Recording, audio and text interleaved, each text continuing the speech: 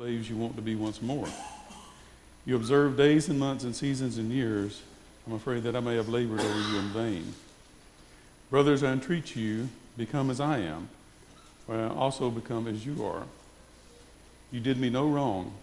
You know that it was because of bodily ailment that I preached the gospel among you at first, and though my condition was a trial to you, you did not scorn or despise me, but received me as an angel of the Lord, as Christ Jesus.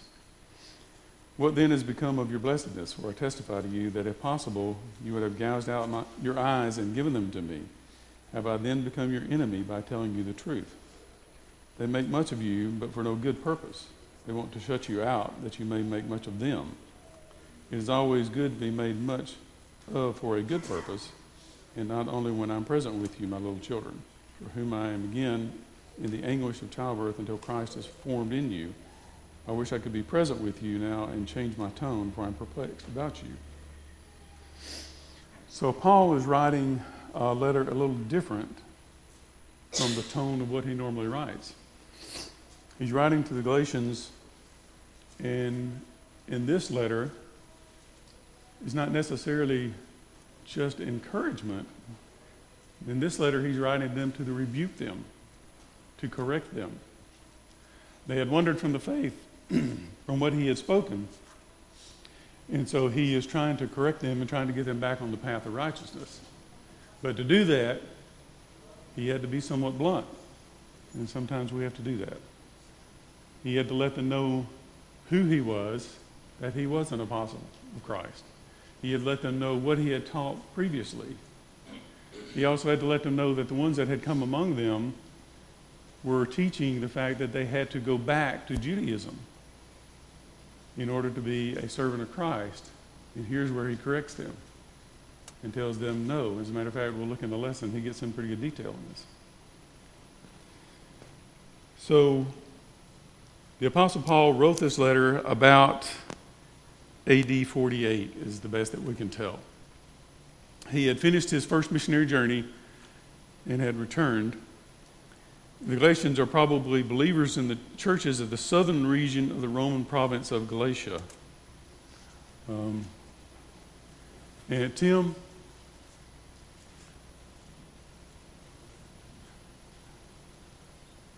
hey Tim, can you look on the share drive and bring up the presentation that's on there for me, please, sir? So we want to look at this a little bit. Paul is more critical of his audience here than in any of the other letters. He had gone through this area previously, we just discussed on the missionary journey. He had gone to places like Iconium and Antioch and Lystra that we read about, and he had taught the gospel. And he had let them know, and a lot of them had been converted, and a lot of them were faithful. And they were doing well until these other men came through and began to teach religious error. So we talked before about when we study who is writing. Well, we know in this case Paul is writing. Okay? So who is he writing to? Well, he's writing to the Galatians. All right, who were the Galatians?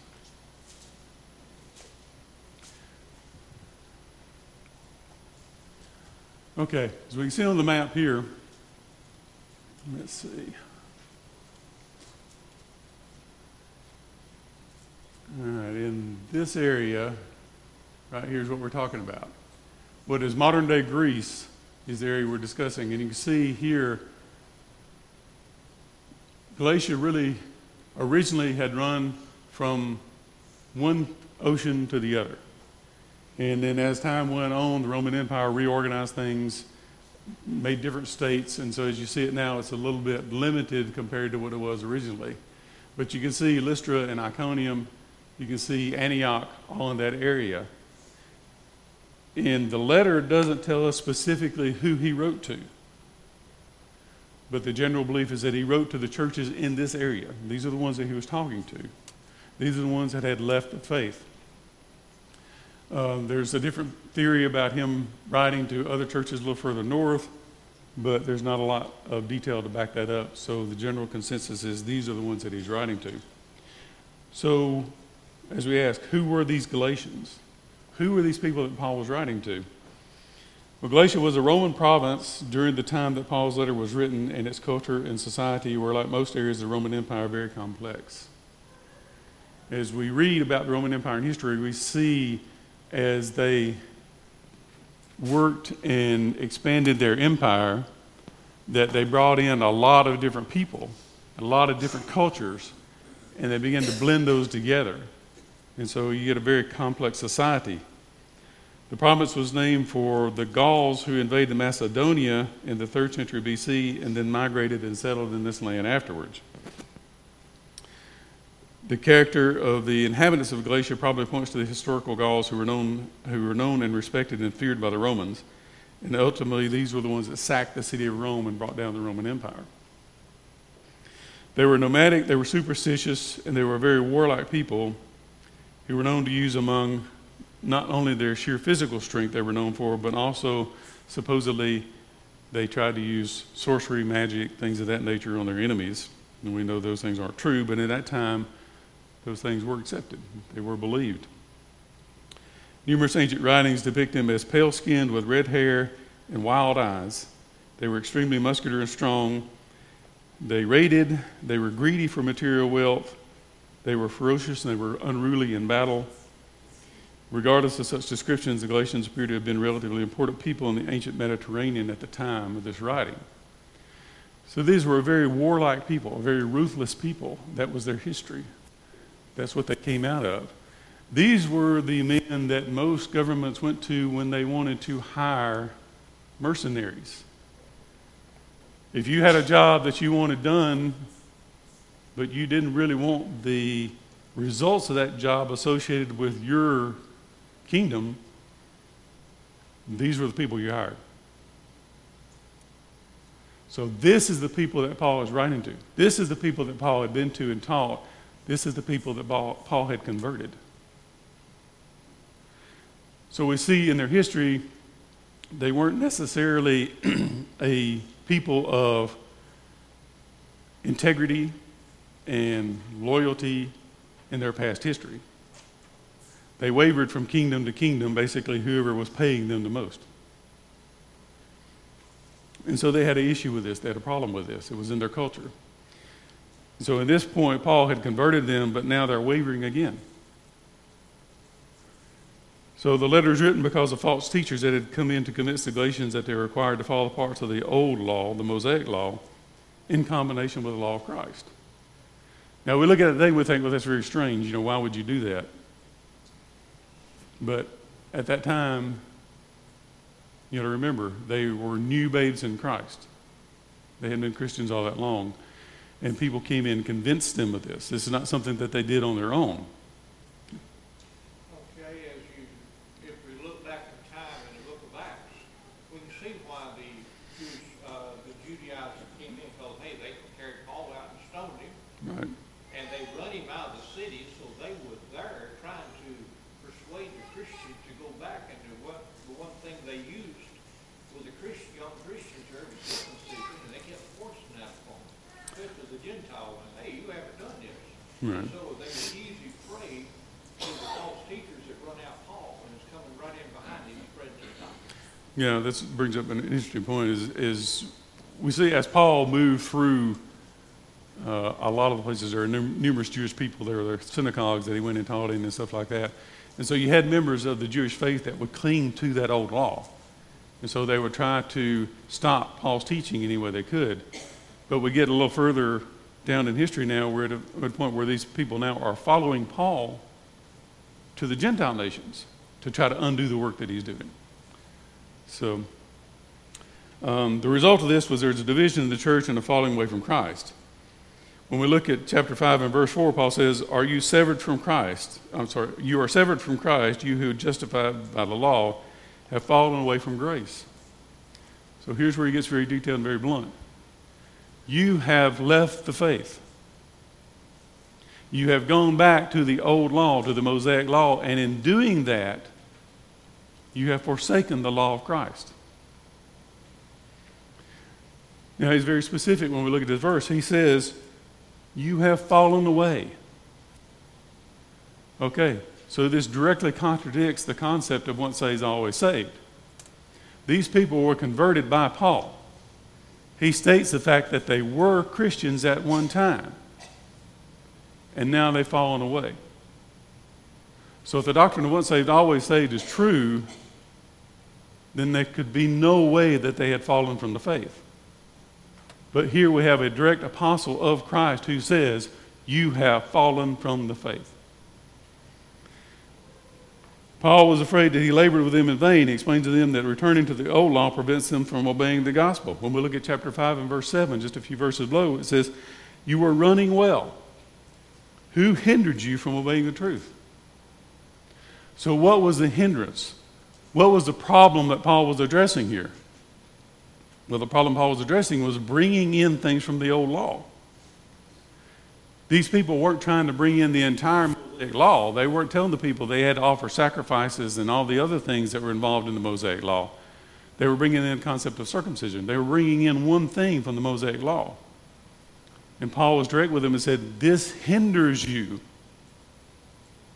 This keeps you from following the law of Christ. By bringing in things from the Mosaic law, which the law of Christ replaced, this hinders you from being able to do what Christ said. Even though Paul specifically states that the old law is a hindrance to those who are wishing to follow Christ, many in the religious world still try to hang on to it today. We still see that today. The false Jewish teachers told the Galatians that to live by grace and not under the law was to live a lawless and wicked life. But Paul made it clear that justification through grace did not mean a sinful life. Becoming a Christian actually freed them from bondage of sin under the old law and gave them an opportunity of a new life with Christ. So now we get to the point of some of the rebuke that Paul talks about. Most of the New Testament was written to instruct, to rebuke, and to encourage Christians rather to instruct alien sinners. When we read the New Testament, what does the New Testament teach us? What is the purpose of the New Testament? Salvation through Christ, right? The purpose of the New Testament is to tell us what we have to do in order to be saved. Obedience to Christ. Now, the New Testament does not talk a great deal about alien sinners, because that wasn't the purpose of the writing of the New Testament. The purpose of the writing of the New Testament was to tell us how to get into Christ. That would apply to alien sinners. It would apply to those who have never believed. But then after we are into Christ, it tells us how we should live, how we should treat others, how we should react to things, the things that we can do, the things that we can't do. The bulk of the New Testament is written to you and I. It's to tell us how to live our daily lives. It's to tell us how we interact with one another. Tell us how we interact with those who do not believe in Christ. Tell us how to spread the word and how to teach. That's the purpose of the New Testament. It's similar to what we talked about in lessons previously. The Bible contains a great deal of historical data which has never, ever been proven wrong. But it is not a history book. It wasn't intended to be a history book. It contains a lot of scientific data, which is always 100% accurate. But it's not a science book. That's not its purpose. The purpose is to tell us how to become and how to live as Christians. Most of the New Testament we talked was written for that, and we see examples of that when Peter rebuked Simon in Acts 8. Then again, Paul rebuked Peter in Galatians 2. John rebuked Diotrephes in 3 John. And then Paul instructed Timothy to rebuke sin before all, that others may also fear. We see that in 1 Timothy chapter 5. The Judaizers needed to be rebuked for their corruption of the gospel. And the Galatians needed corrections for their falling away from the truth. That was the purpose of this letter. We must be sure that we don't fall into either one of these categories. We do not want to be one who corrupts the gospel of Christ. We do not want to teach or to preach things that are in opposition to what the New Testament tells us, because not only do we lose our souls for doing that, we take others with us when we do that. We want to make sure that we don't fall away from the truth. There are many who attend services regularly and learn of the Word, but through the years they begin to fall away, and they drift away. And eventually they stop coming, and they stop studying, and they stop learning, and they're lost. We don't want to be that group of people either.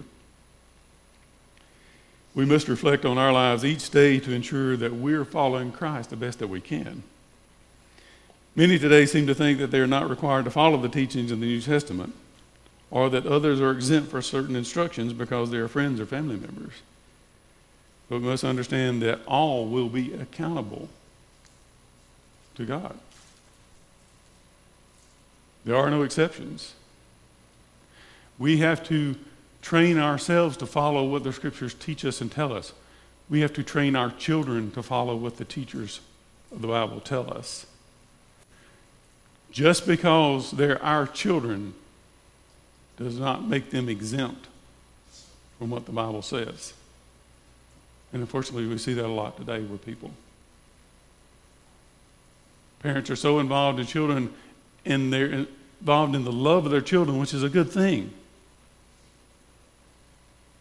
But we can't take that to the point where we forget discipline and training.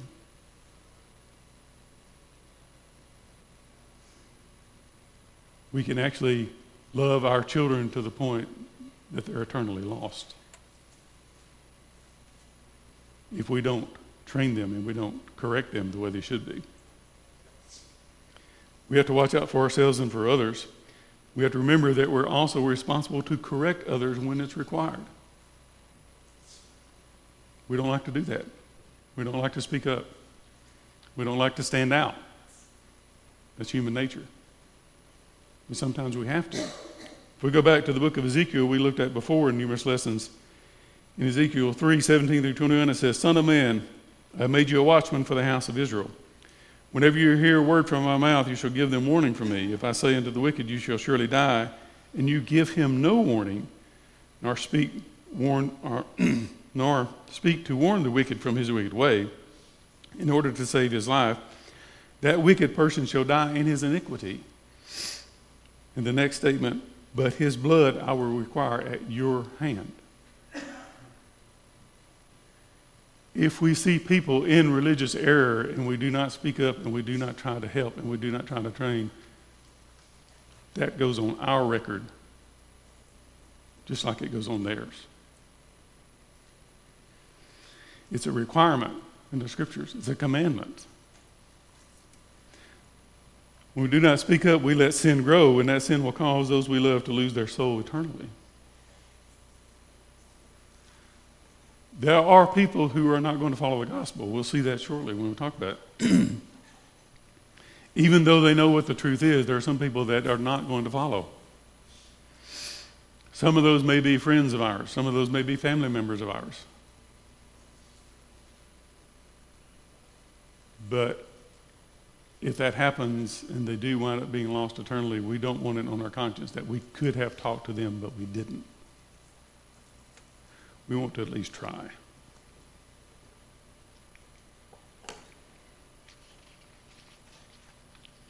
It proves that the preaching and teaching of the truth may make enemies. Many examples are in the Scriptures. We see Moses and Pharaoh, Elijah, Jezebel, John the Baptist, and Herod. Christ and the apostles, of course, were hated for their teachings. And Christ told the apostles in Matthew 10 that they'd be hated of all men because of what they were going to teach. Many today dislike Christians because the gospel brings their sins to light. Many do things in the dark. They don't want people to know about it. They don't want to know that it's wrong. They enjoy their life the way it is. They don't want things to change. They develop many excuses to persecute Christians, but in reality, they are not honest enough to admit the real reason which is that they stand in opposition to Christ and his teachings. They don't like the fact that you bring it up, the fact that you speak about the gospel, because they don't like the gospel. They themselves fulfill the prophecy that was made in Isaiah. When we look at Isaiah chapter 30 and verse 10, it says, "Do not prophesy to us what is right. Speak to us smooth things, prophesy illusions, leave the way, turn aside from the path. Let us hear no more about the Holy One of Israel." They want us to leave the way. They want us to turn aside from the gospel. They want us to be like them. Unfortunately, being like them means to be lost eternally. When we speak to other people, when we try to correct other people, we do and we should do that out of love for them and their souls. We hear this case today in the news and everything else. There's big discussions on still homosexuality, especially this month. We see it. If you state anything against homosexuality, then the first word out of the mouth is going to be homophobic. You hate us. No, we don't speak to you because we hate you. If we hated you, we would be silent and watch you lost eternally. That's hate. But to speak to you, to try to tell you what you're doing is wrong and that you can correct it and that you can be saved eternally, that's love. That's not hate. They misunderstand. Many of these people agree with most of the Bible principles: kindness, benevolence, good stewardship. But they want to go their own way. They don't want to be told that there are limits to their behavior. They don't want to hear things about the sins of abortion and immorality. But these have been set by God. We don't have a choice. These are the real reasons that there are so many denominations in the world. Most religious groups follow the basic concepts of the Scripture, but want to change different things to fit their own ideals. Men want to be religious, but they want to do it in their own way, not in the way of Creator. The Bible does give us some leeway in some things, but there are also certain commandments that are given. We're either directly commanded or we have an example of a command that we should follow, or we have enough information that tells us that we can infer that command. Those are the things that we are required to follow. We cannot change those. The Bible tells us that the prophecy is not open to a private interpretation. I cannot go my own way, and you go your own way, and both of us be correct. The interpretation of the Scriptures is what God tells us it should be, not what we tell God it should be. When we look at a lot of the denominations in the world these days, they differ very slightly in their teachings. A lot of them teach the same thing. A lot of them teach what the Bible says. There are slight differences between them. So why do these many denominations exist? Because of different preferences, different ideals of men, not of God. If we all follow the Scriptures and only the Scriptures, then we would all teach exactly the same thing. If we all taught exactly the same thing, then there would only be one church, right? Logical conclusion.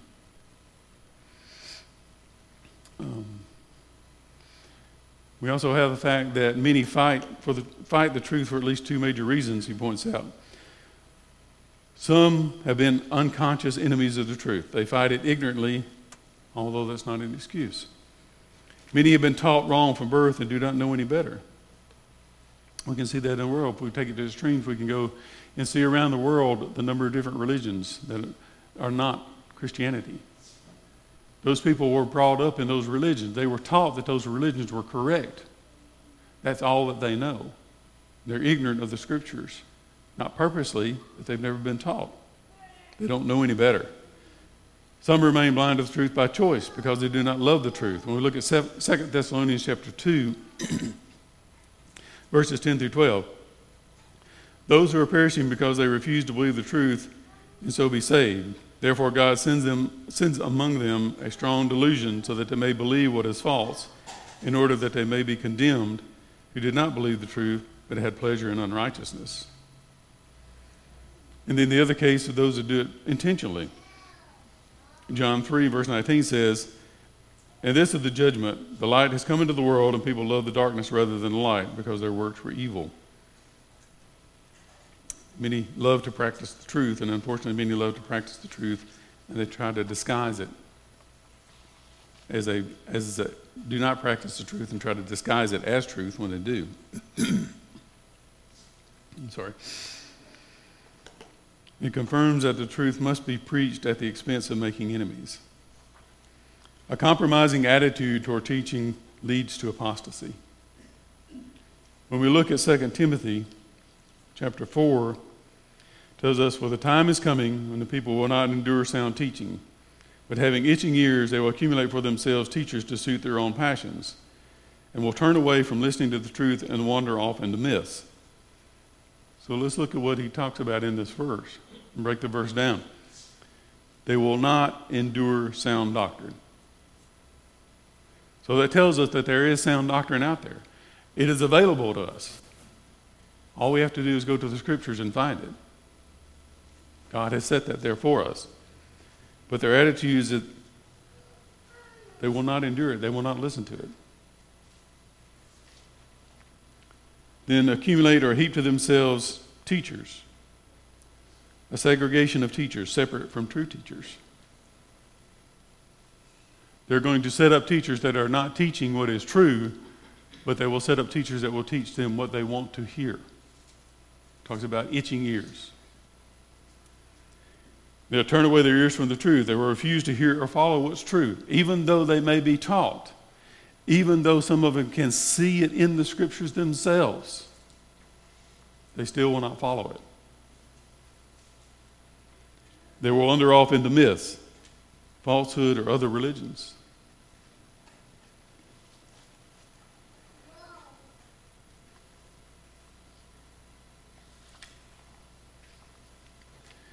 It all begins with a change in attitude. We go back, we talk about it many times, and how you felt when you were first converted to Christ. When you were first saved, how did you feel? What was your attitude?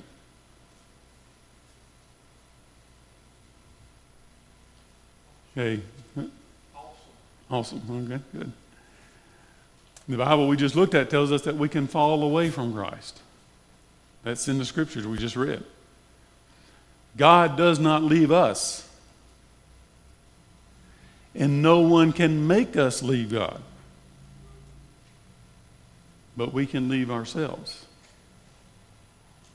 When our attitude changes, and the scriptures and church and the teachings of Christ are not quite as important to us as they were when we first became Christians.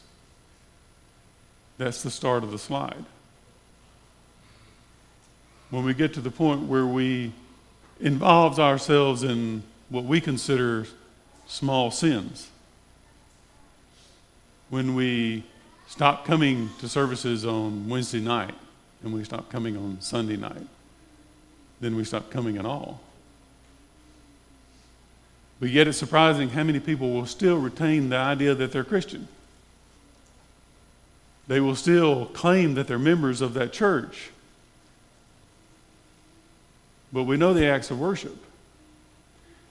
If I never come to the church and I never sing with the congregation, if I never listen to the preaching and the teaching that's going on in the church, if I don't fellowship or pray with the saints, if I don't take part in the communion with the Lord, if I don't give of my means to the Lord as commanded, What amount of Christianity am I preaching? What am I living? If I don't involve myself in anything that the Lord commands me to do, what kind of Christian am I? And Paul defines it for us, right? Paul says you've fallen away.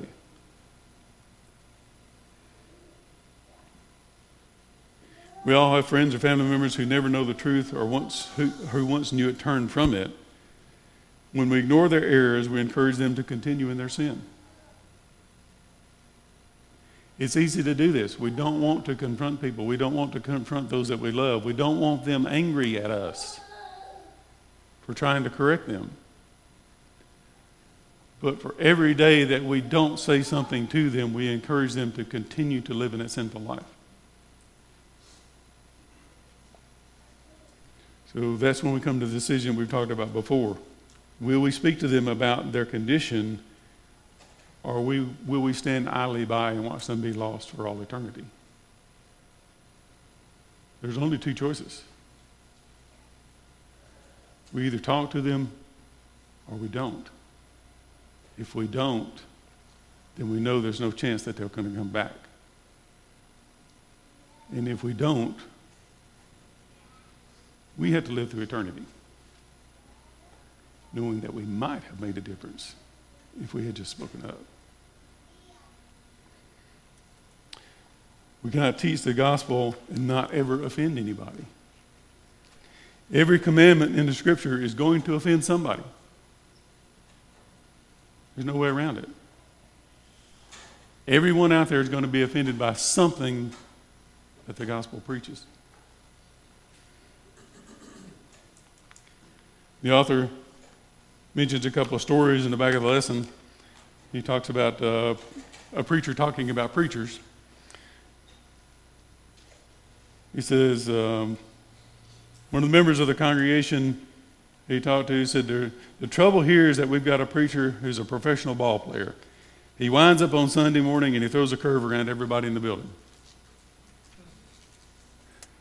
The other was one preacher said he's said to never preach on heaven or hell because they think he has friends in both places.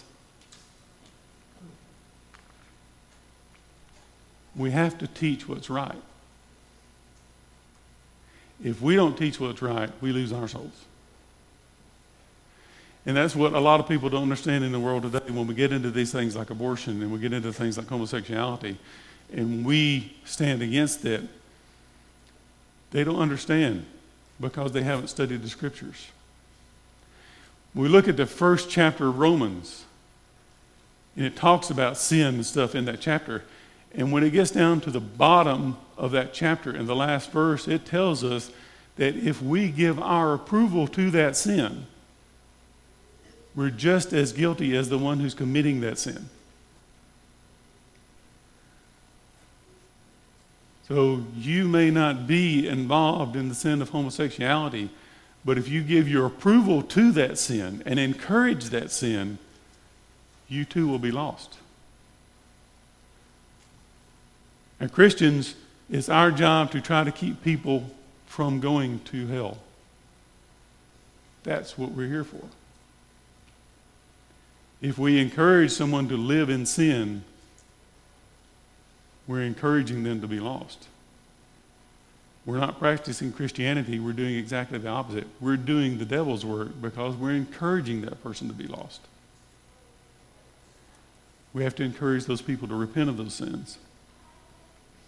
It's important that we stand up for a lot of things, but the homosexuality thing is in particular right now. In the news, but the North Georgia Conference of the United Methodist Church is split from the Methodist Church over that very issue. Right, yeah. So they're probably going to have several other churches. Probably at least. One wing of Methodist Church wants to accept homosexuality, and the others do not. Right. And it's not just that. That's the major one we see these days in the news. But what is perplexing to me is, in this day and age, what we see is we see homosexual couples endorsing in favor of being married But we see so many heterosexual couples now who just live together and avoid marriage. Nothing could be more opposite of what the Bible teaches, can it? But that's the society we live in today. We have to remember in this about offending people that 8 of the 10 commandments were negative. Telling you cannot do this. You cannot do that. We can practice an attitude to please the people rather than save the people. We cannot lower the standards of God to try and to get people to obey. If we're not obeying the full gospel of Christ, we're not obeying Christ. There's no part way here. I can't accept some things in the New Testament and not others. That's not how it works. Along with what Paul just mentioned a while ago, Brent, is we can't change what we teach to appease the crowd of church, even that's what's happening in the Baptist church. Yes, true. We can't do that. That's very true. We cannot lower the standards of God to try to get people to obey. We can see how well that works by looking out across the religious world today. We have a number of religious groups out in the world today who've taught the fact that you don't have to do anything at all but believe. That's all you have to do. And now they're surprised that their old members are no longer attending services. Well, if you spent the last 50 years telling them they didn't have to. And now they realize that. Frankie and I were talking about the very thing. There's a verse that says, even the demons believe Yes. and tremble. So they know the fear of God. And who Christ is. They believe he is the Son of God. Demons bleed, but they're still lost, right? Couple more points here and we'll wrap it up. We look at Galatians 1 in verse 10 says, am I now seeking the approval of man or of God? Or am I trying to please man? If I were still trying to please man, I would not be a servant of Christ. We cannot please man and please God. A lot of the religious world today seeks to not interfere with people's worldly lives. It's kind of a race to the bottom to see who can make Christianity the easiest.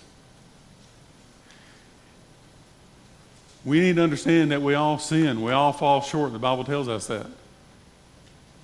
If we are a member of a religious group where we never have to change anything in our life, then we can be sure we're not in the right one. Because if we all sin, and the Bible says we do, there's going to be something we're going to have to change. We need to remember this when we plan our church activities here. Our direction from the Father is to educate the world. Many religious groups have lost sight of that day, and we don't want to be one of those. It does no good to get crowds in our door if we fail to teach them what they need to know to be saved. If we do that, if we don't teach the full gospel, we're just wasting our time and their time. So, all right, thank you very much for your attention.